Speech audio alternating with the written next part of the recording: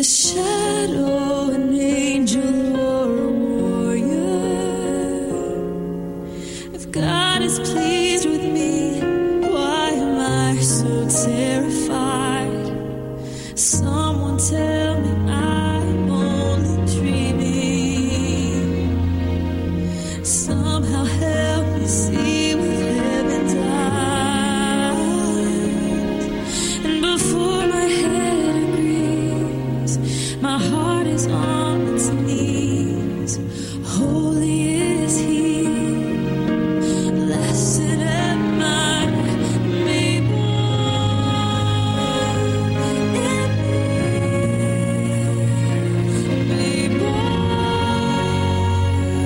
in me, trembling heart. Somehow I believe that You chose me. I'll hold You in the beginning.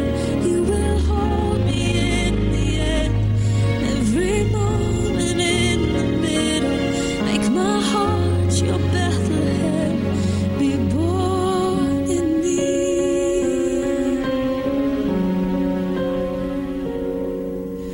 All this time we've waited for the promise. All this time You've waited for my arms. Did You wrap Yourself inside the unexpected, so we might know that love would go that far? Be born in me. Be born in me. Trembling heart, somehow I believe that You chose me. I'll hold You in the beginning. You will hold me in the end. Every moment in the middle. Make my heart Your Bethlehem. Be born in me. I am not brave. I'll never be. The only thing my heart can offer is a vacancy. I'm just a girl, nothing more. But I am willing, I am Yours.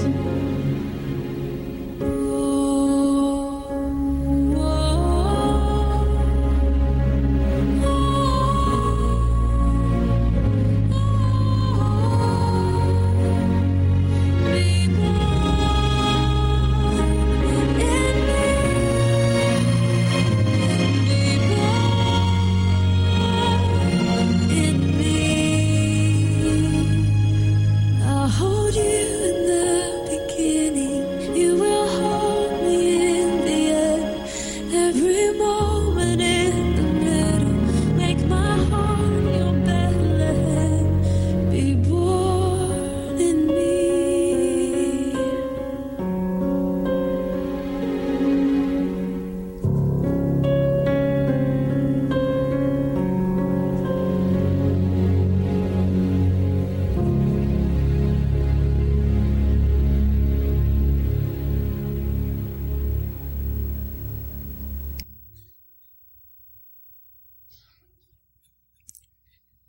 In the beginning, the Word already existed. The Word was with God, and the Word was God. He existed in the beginning with God. God created everything through Him, and nothing was created except through Him. The Word gave life to everything that was created, and His life brought light to everyone. The light shines in the darkness, and the darkness can never extinguish it.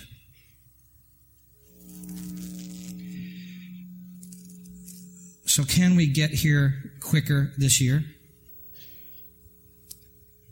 Do we have to wait till Christmas Eve to the midnight mass or to the family gathering before the opening of the gifts when we read the story? Or to the carols, candles, and communion at that 1 hour service? Can we get to this divine moment now? I think of the story of Tony, a very gentle grandpa who was out walking actually on Christmas Eve, and he looked across the street and he saw little Jared, a little guy who was across the street trying to ring the doorbell, and Jared was just too small to get to that doorbell, and he just, to the top of his toes, he's doing the best, the tip of his toes, trying to reach, and he just can't get to the doorbell. So Tony, with great compassion, makes his way across the street and up the sidewalk and then up the steps. He gets over to the little guy and puts his hand on his shoulder and reaches down and gives that doorbell a really firm push. Then he bends down next to little Jared and he looks at him and says, "Now, my little man, now what?" And Jared turns back and smiles with a twinkle in his eye. He says, "Now we run."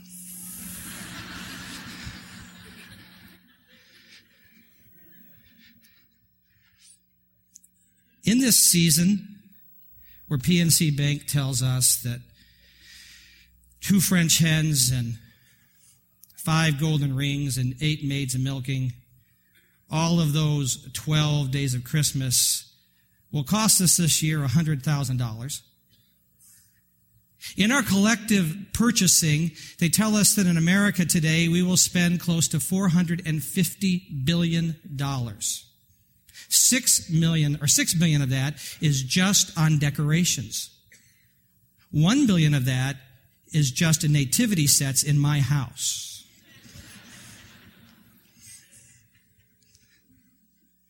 The average American family will spend over $700. And is it possible that this commercialized holy day has brought us to the door of divine encounter, only then on Black Friday to announce, "Now we run"?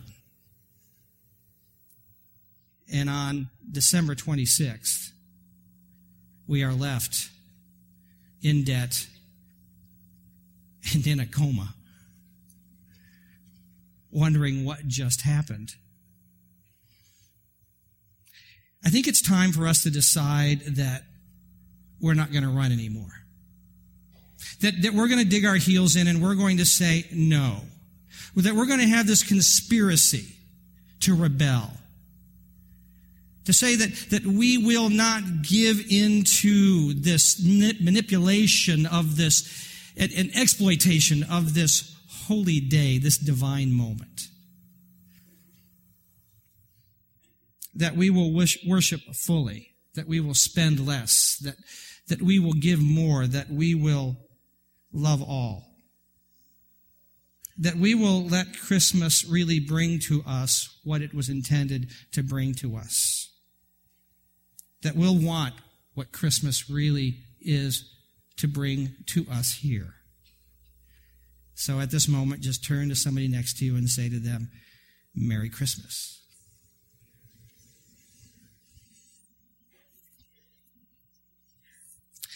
So let's want what Christmas wants to bring to us. And I think one of those things that we misunderstand is that Christmas brings to us a shared space. According to a new study, just recently released, caffeine is linked to auditory hallucinations. That you actually hear things that are not there. Researchers pulled together a group of caffeinites, that's what I call them, and pulled them together, and they said they're going to put headphones on them, and they're going to hear white noise, that shh sound you hear. But in the white noise, if they listen carefully, they will hear Bing Crosby singing White Christmas. And sure enough, they all heard Bing crooning that song, although he wasn't even in the headphones. Hallucination. So when John, the follower of Jesus, wrote these words, "In the beginning," He was fighting against a belief about Jesus that was so entirely false. It was called Docetism. It came from the Greek word dokeo, meaning to seem, to be what it really is not. And what they said is that there's no way that God could put on flesh because there is absolutely no way that he would allow himself to have that kind of demotion. And so it had to be an illusion. It had to be a hallucination. It had to be too much espresso. It couldn't be real. And John in this gospel says, wait, I was with him. I walked with him. I laughed with him. I hugged him. I watched him clip his fingernails. I watched him in the morning when he got up and he had bedhead. I saw that. I heard him burp after a meal. But then I watched this. I watched him go up to a girl who was dead and raise her from her stretcher. I watched him glow with the divineness that can only come from God. I watched him die. I put him in a grave. And 3 days later, I saw him alive. God did come here. And he came in flesh. So John recalls the genesis of time and reminds us that when he said in the beginning, it was not a moment. That phrase, in the beginning, actually is a declaration that there was this timelessness. That if you would go back to the moment when the Creator said, let there be light, and look backwards, there is just this time that goes on and on and on and on and never stops. Now, I don't know about you, but I've sat down before and just tried to think, what would it be like to have always existed? I can't get there. My mind won't go there. I try to imagine what eternity means. And the closest I can come to is being on hold with the airlines. That seems like eternity. And he said, in this moment, in this not moment, but in this space, this spacelessness, this timelessness, is the Logos, is the Word. That expression means to express personality. That in all of that, no time, just everything, it's there, it was filled with this expression of personality of the divine. And it also means a powerful movement of creation. That this one called the Logos was the source of all that you see and cannot see but exists. And he antedates all of that. He was there before it. In fact, what John is saying is when the beginning began, he was already there. He was there. And he was with God. Now, with God doesn't mean that God was creating and he saw this being over here and said, hey, come over here, watch this. No, that word actually means face to face. Intimately close. And he was God. Not a reasonable facsimile thereof. Not a mere reflection. Not a replica or a generation of down the road, as the Gnostics would try to say later, that Jesus was this lesser emanation. But he was, the wording there means, of the same nature. God. He is the reason for its existence. Everything you see. And he was there before it all. Always there. What makes it so amazing then is that one that John expresses is the one the angel talked about when the angel then came to Joseph. And as Matthew recorded, it said this: all this took place to fulfill what the Lord had said through the prophet. The virgin will be with child and will give birth to a son, and they will call him Emmanuel, meaning what? That one with us. And John says, I saw him. He said that life was embodied. Life was embodied in that one. And that life brought light to us, brought hope to us. Several years back, I was with a group of 5 or 6 guys, and we were seated with one of the parliamentarians, if you will, from the nation of Lebanon. And we were talking about our faith, and he was talking about his Muslim faith, and we were talking about our faith in Jesus. We're having this wonderful discourse, this wonderful discussion. And he made this statement. He said, I love Jesus. In fact, here's what he said. He said, I love Jesus. In fact, I believe that Jesus can take away my sins. But I'm still a Muslim. But I love Jesus. And as we talked about our views of faith and of Jesus, it will come down to this. I appreciate the way that theologian Dale Bruner said it. He said, our Muslim brothers and sisters do not believe that God would lower himself because of Allah Akbar. God is great and would not demean himself to be an ordinary human being. But Christian faith believes that precisely because God is so great, he shows us his greatness in this great Christmas act of humility and condescension by becoming one of us and even going to the extent of dying for us as a common criminal. So Grandma and Grandpa go to visit the grandkids. How many of you are grandparents? You know how this is. In fact, if I asked you right now, you would have 300 pictures. And you would have the stories because your grandchild is the smartest and greatest child in the world. And so they were there, and Tyler was a rambunctious toddler and seemed to always be in the wrong place at the wrong time. He's like my brother Jay. They said my brother Jay could walk down by a shelving of books and would not move his hands, but every book would fall. And Tyler was that kind of kid. So Mom had enough, and she said, Tyler, we're giving you time out. So they took the toddler, and she put him in the playpen in his room and said, you having time out here. Well, Grandpa wanted to play with Tyler. So he came, and so he said, let me take Tyler out and play with him. No, you can't, Dad. You can't. I want to play with Tyler. You can't, Dad. He's in the playpen. He can't come out. He can't come out. He's in the playpen. He can't come out. You got it. And so then Grandpa just kind of wandered off, and Mom then thought, where'd Grandpa go? Then she heard laughter in the bedroom. So she walked in, and sure enough, Grandpa had not taken Tyler out of the playpen. Grandpa was in the playpen. So what do you do if you're a God with broken relationships and with neglected relationships? What do you do when you are completely faultless and all-powerful? What do you do with the people who are full of faults and are weak? God said, I'll crawl into their playpen. I will crawl in with the offender. I will move into her space, his space. See, when the beginning began, he was already there. And when you began, he was already here. For he knew that you would offend. He knew that you would get in trouble. He knew that you would get time out. And even before you were born, he was already in the playpen waiting for you. He said, I choose to go there and be with you. I love the words of the song we just heard because it expresses this thought in our response. The singer said, I hold you in the beginning. You will hold me in the end. Every moment in the middle, make my heart your Bethlehem. See, Bethlehem is where heaven and earth have intersected. God said, there's the space. I'm coming there.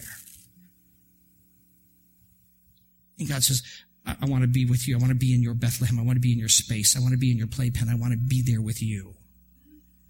Where heaven and earth intersect is where and what we want. It's what we need.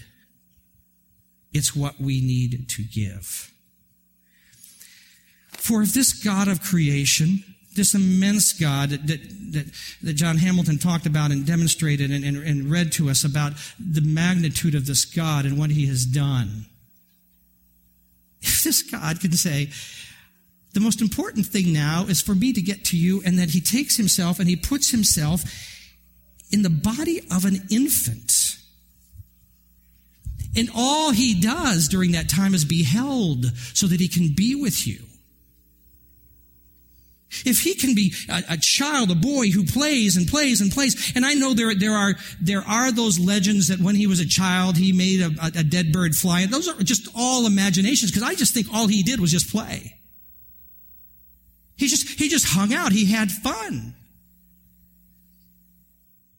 just to be with us, to play with us. And then when he got down to his calling, which was to bring his good news to this earth, and he called those who were going to follow him, the first thing it said is he chose his disciples, and listen to this, so that he could be with them. Just hang out with them. That was the deal. If he's doing that, then in this Christmas season, shouldn't we be reminded that we should be the same? You know, taking Christmas aside, just the rest of the year, do you know that the average American spends 6 hours a week shopping and 40 minutes a week with their children? Did you know that by the age of 20, we have watched at least 1 million commercials that are telling us to go get stuff, not go get each other? If God can do this, where he says it's important that we be together, then can't we just slow down now? And can't you make that lunch appointment? You see that person all the time. Say, gotta do lunch. Liar. Then do lunch. Next time a person says that to you, stop and say, okay, when? Freak them out. Isn't it time that you could leave work early? Because it'll be there tomorrow, and go home and hang out with your kids. Can't you take a half day off and take them to the Peak when there's snow? It's cheaper now. They can go down the hill, but it's not going to do much for them.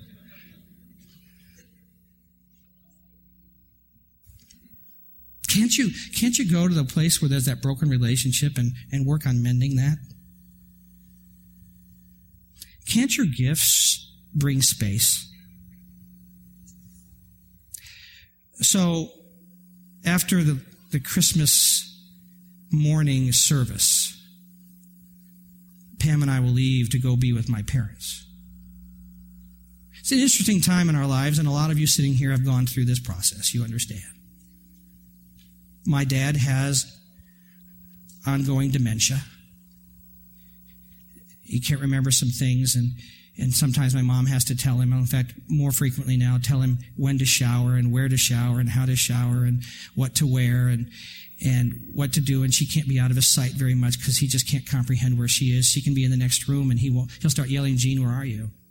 To the place that she has, supposed to have a little whiteboard there that he can look at that says, I'm in the next room, so he knows where she is. She's a real go-getter. Serves in her church, does a lot of things, helps with meals, and her energy is still great, and she's just a creative person, and she still wants to do those things, but a lot of times she has to just be there. So Pam and I are thinking about, what do we get my mom and dad? We may get them some other things, but one of the things we're going to do is this. We're going to go down there, and their Christmas gift is going to be that Pam's going to take my mom away from all the activity, and they're going to spend a day, pedicure, manicure, girl stuff. Just to be together. Pam is going to enter into her space and say, here, I'll walk with you. While they do that, I'm going to take my dad. We're going to go to the movies. I'm not sure he'll even comprehend what's happening with the movies. He'll probably ask me a lot of times during the movie, what's happening? But that's okay because Pam does that too, so I'm okay with that. Because generally she's just waking up. Said, wow, what happened? So I'm okay.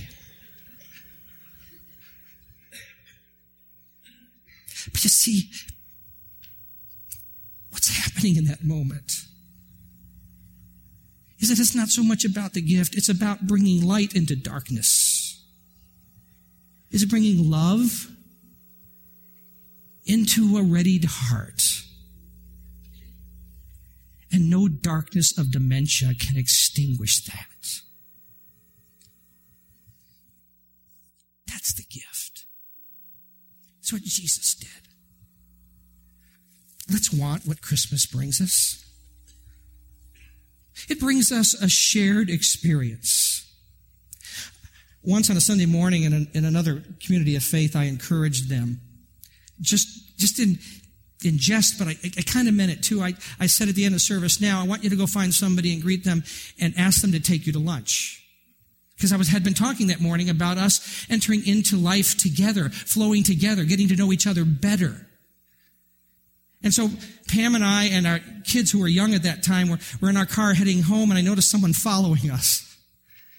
We pulled in our driveway, and they pulled in right behind us, and it was Scotty, a guy that had just started coming to church about 2 weeks before, and his full family of about 5 or 6, I can't remember now, but 5 or 6 of them, and he pops up and stands by the door and says, "We've come to have dinner with you. Whatever you don't have, I'll go get it now, and we'll have fun."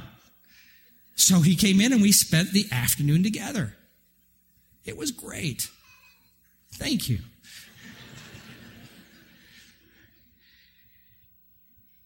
So, God comes to eat with us. He comes to experience life with us. He comes to share himself with us. John recorded it this way, in John 1:4.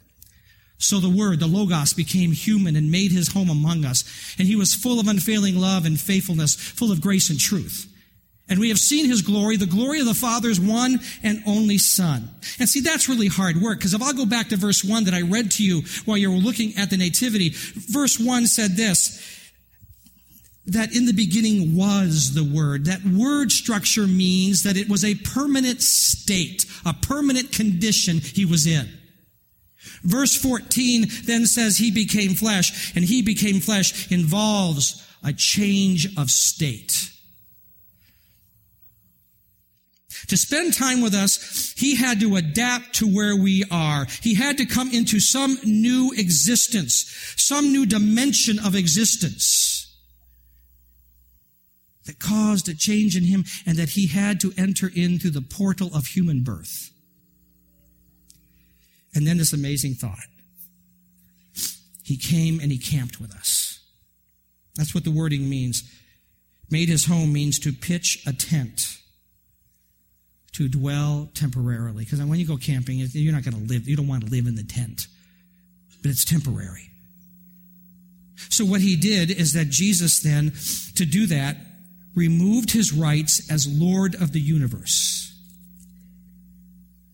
and took the limitations that we ourselves live with and put them on himself.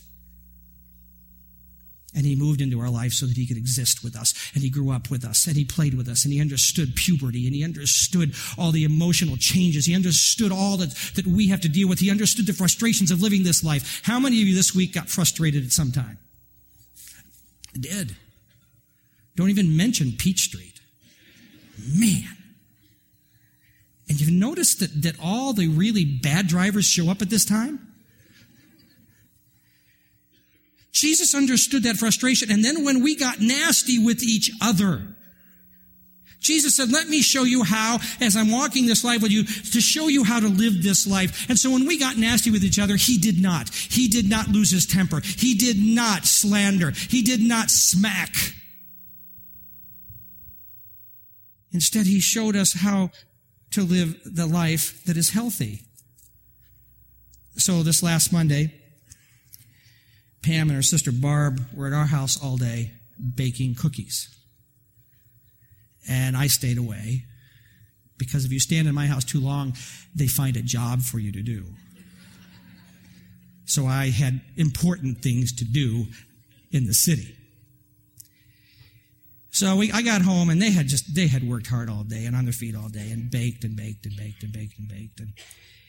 And into the evening, Pam was still wearing this white shirt that she'd pulled out of my closet. And I have at the very end of my closet, I have a couple white shirts that are old, and I use them for painting, and I use them for working, and they're there. And so then Pam says to me, "I hope this wasn't one of your good shirts." I said, "Well, you got it at the end of the closet, right?" "Well, yeah, I think. I mean, the end of the closet's the end of the closet. I mean, when you get to the end, you can't go any further in the closet." I said, "Show me." So she walks and she shows me, "Yeah, these shirts right next to your suits." I said, "That's not the end of the closet. This is the end of your life. Let me see that shirt." She said, well, I got some stuff on it, and I got a stain here on it. And I looked at the tag. I said, this is one of my most expensive white shirts. And then the power of God came over me. And I spoke in prophetic terms. Not even close. She is a sanguine. I am a melancholy. Melancholies like things structured and in order and feel it's their mission in life to instruct sanguines on how to live life.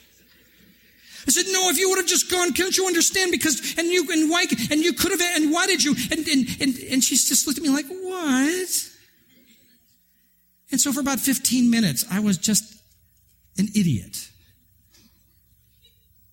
And she just kind of loved me through it. I still want to say my white shirt's ruined. I just want to make that clear. I was right. I just need to tell you, I was right. So now here's the problem. It wasn't very Jesus. Because the scripture we read said, and I interpreted it for you, he came full of grace. When he was living this life, they said, look, it's grace. Grace is a gift. It is a favor when one is not expected. It's the opposite. So that if Jesus would have been in my place when Pam said, I used your shirt and it was your good shirt, and he would have said, not a problem. I'll give you a couple more. I'll go get you a new apron. You've worked hard. I'll take you to dinner. None of those things I said. He got to the spot where he would take people in their miserable condition and gift them so they could get out of their condition.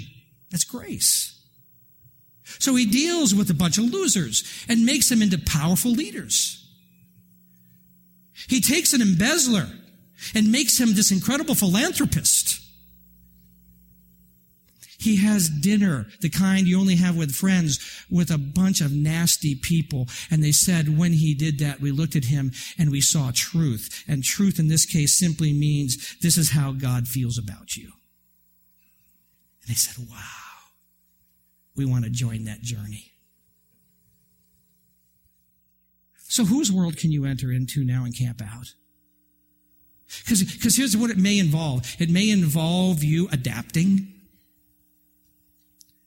to their insufficiencies, to their weaknesses, to their inabilities, to their frailties. It may mean that you must limit yourself, that you can move with them. See, we get to this place where we go, I can't hang out with that person because they drag me down. Well, that's only because you allow them to.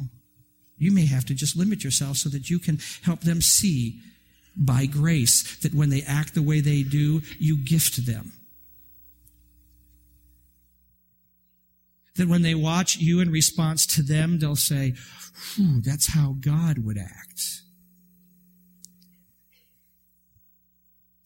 My friends Steve and Paul have been doing some traveling around the world. They've been asked by a network of friends at times to go to third world countries and check on humanitarian efforts and also meet with diplomats and presidents of third world countries. So they were asked to go do that in a third world country in Africa. And this is the first time they were going, so they came to meet with the person who represented this networking of friends who were sending them. And so they sat down with this leader and they said, tell us what you expect us to do. He said, okay, now here's my expectations. If you go and you return and you haven't come back loving Jesus more, then we failed. If you come back and you haven't come back loving each other more, then we failed. And if you come back and you haven't come back loving your family more, then we failed. And by the way, while you're there, meet with the president. That's what sharing experience is like, the way that Jesus does it. Can you make that your filter? Can you make that your mantra? Can you make that what it is that when you come back from work tomorrow, if you haven't come back loving Jesus more, then we failed. If you haven't come back loving each other more, then we failed. If you haven't come back loving your family more, then we failed. Can we do that? Because that's what Christmas provides us. That's what Jesus has evidenced to us. That's how we share our experiences. Let's want what Christmas really brings us. It also brings us a shared heart. See, I'm not saying to you this morning, don't give gifts. What I'm telling you is that when you give gifts, make sure it comes out of your shared heart. Let's think smart as we give, not bulk. Not that thing where you bring in all of these gifts and give them to your kid, because that only creates selfishness and a sense of entitlement. Instead, let's be smart how we do this. Let's think sustainability, not trendy. Trendy doesn't give life. Sustainability says, here, it's going to keep growing. It doesn't bring life otherwise. So John says this in John 1:16. From the fullness of his grace, we have all received one blessing after another. This is a really tough verse to translate into English. It actually means literally grace in exchange for anti-grace. If I had to put it, and I put it in your notes this way, when one supply of grace is exhausted, another is available. See, God's heart has no limit of his expressions of compassion out of his heart to us. He just keeps flowing. You say, but wait. I prayed for the Maserati. I didn't get it. I prayed for the $1,000 suit. I didn't get it. In high school, I prayed for the supermodel. She didn't show. Well, understand this about the heart of giving. God's giving always reveals his heart for our best without measure. What is best for us, he continually will give to us. And it always does this. It always draws us closer to him, not drives us away. And perhaps then we should do the same in our giving of gifts this year. Let's make our spending strategic. Let's give from the heart what is needed the most. Not a last-minute blitz through the mall and through the catalogs and the cyberspace. Get all that junk so we have enough stuff in the stockings and enough gifts around the tree. Can you just stop? Stop. Just stop. Instead, just find those gifts that say, here's my heart for you. Here. Let's spend less to give more. And simply ask these two questions in doing so. What will draw us closer? Here, I'm going to give this to you. This will draw us closer. And what will save a life? And the challenge of that is to balance between my desires and what is needed in the community and what is needed globally. What does the rest of the world need because we are so rich?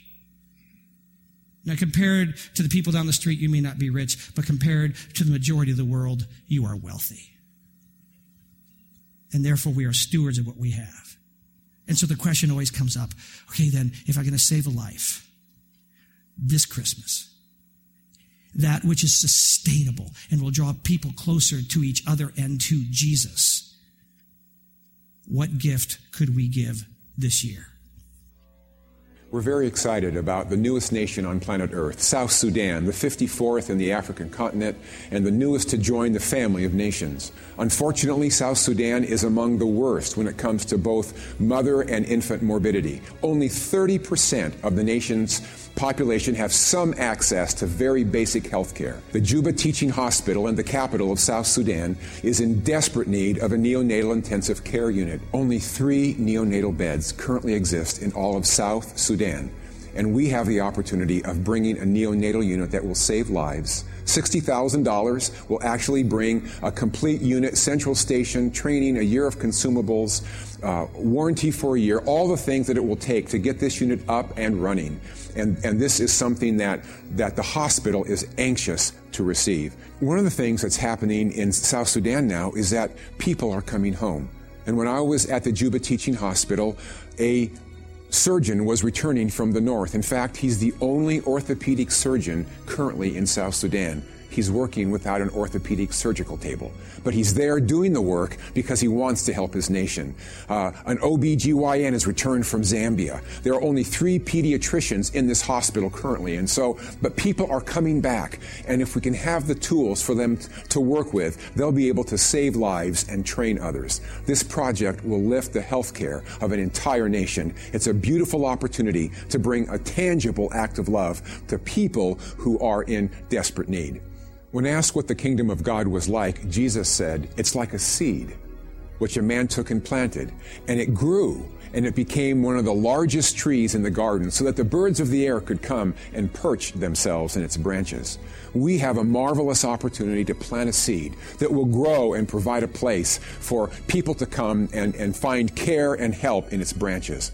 South Sudan, the newest nation on planet Earth, the 54th on the continent of Africa, and the need there is tremendous. Everything is needed, truthfully. After decades of civil war, peace has come, but in the absence of war, we need to build a lasting peace and a culture and a structure for life that will allow a nation to grow forward. We can plant the seed of a neonatal intensive care unit in the teaching hospital in the capital of the South, Juba. And this seed will grow, and not only will it save lives, not only will it allow the medical personnel to do the work that they're trained to do, it'll actually keep wonderfully trained people in the country, because these skilled technicians will have the tools they need to do the work that God has put in their heart to do, saving lives, training future classes of medical students. The connection with South Sudan and this time is so poignant, and it's my hope and prayer that we'll be able to rise to this opportunity and plant this seed so the kingdom of God can come near.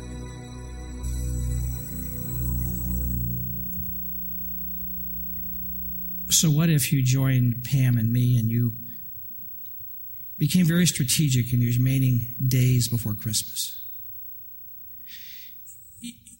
You purchased with your heart and gave with your heart, and you minimized the expense. Then you took that which you have saved and you joined with Pam and me, and we're going to have 2 services on Christmas weekend. They're going to be identical, Christmas Eve and Christmas morning. And we encourage you to come to one or the other. And if you really enjoy the first one, you're welcome to come back, but they're going to be identical. And in those services, we're going to take a gathering, a collecting of what we're going to bring together to see what we can do to help get this NICU unit in South Sudan so that we can share our heart with those young children and save those lives, because I believe that's what Jesus would love to see us do. So I encourage you to join with us and begin prepping. And I would encourage you to sit down with your children and say, here's what we're going to do. And we're going to help these folks and let your children join with you in expressing love. That when you bring that offering on Christmas Eve, Christmas Day, and if you're not here that weekend, then you can get it to us at another time before then. But do that as a family, do that as a group, do that as connections together to love the people in this world. So all I want for Christmas really is this. What Christmas wants me to have. And that is that I share my life in the way that Jesus shared his. And that, again, the words to this song today become our prayer. I am not brave. I'll never be.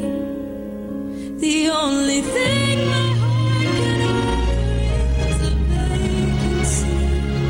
I'm just a girl, nothing more. But I am willing. I am yours.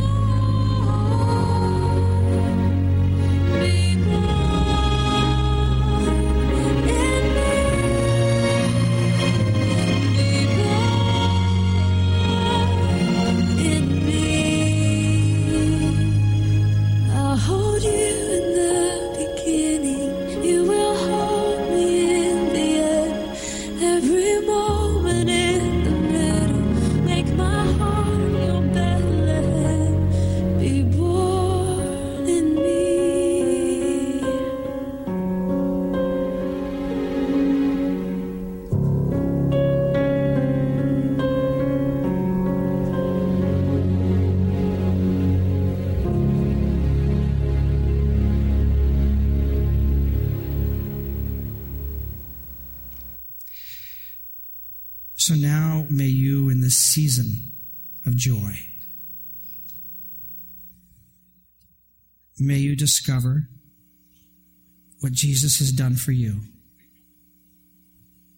And may you discover what Jesus wants you to do for others.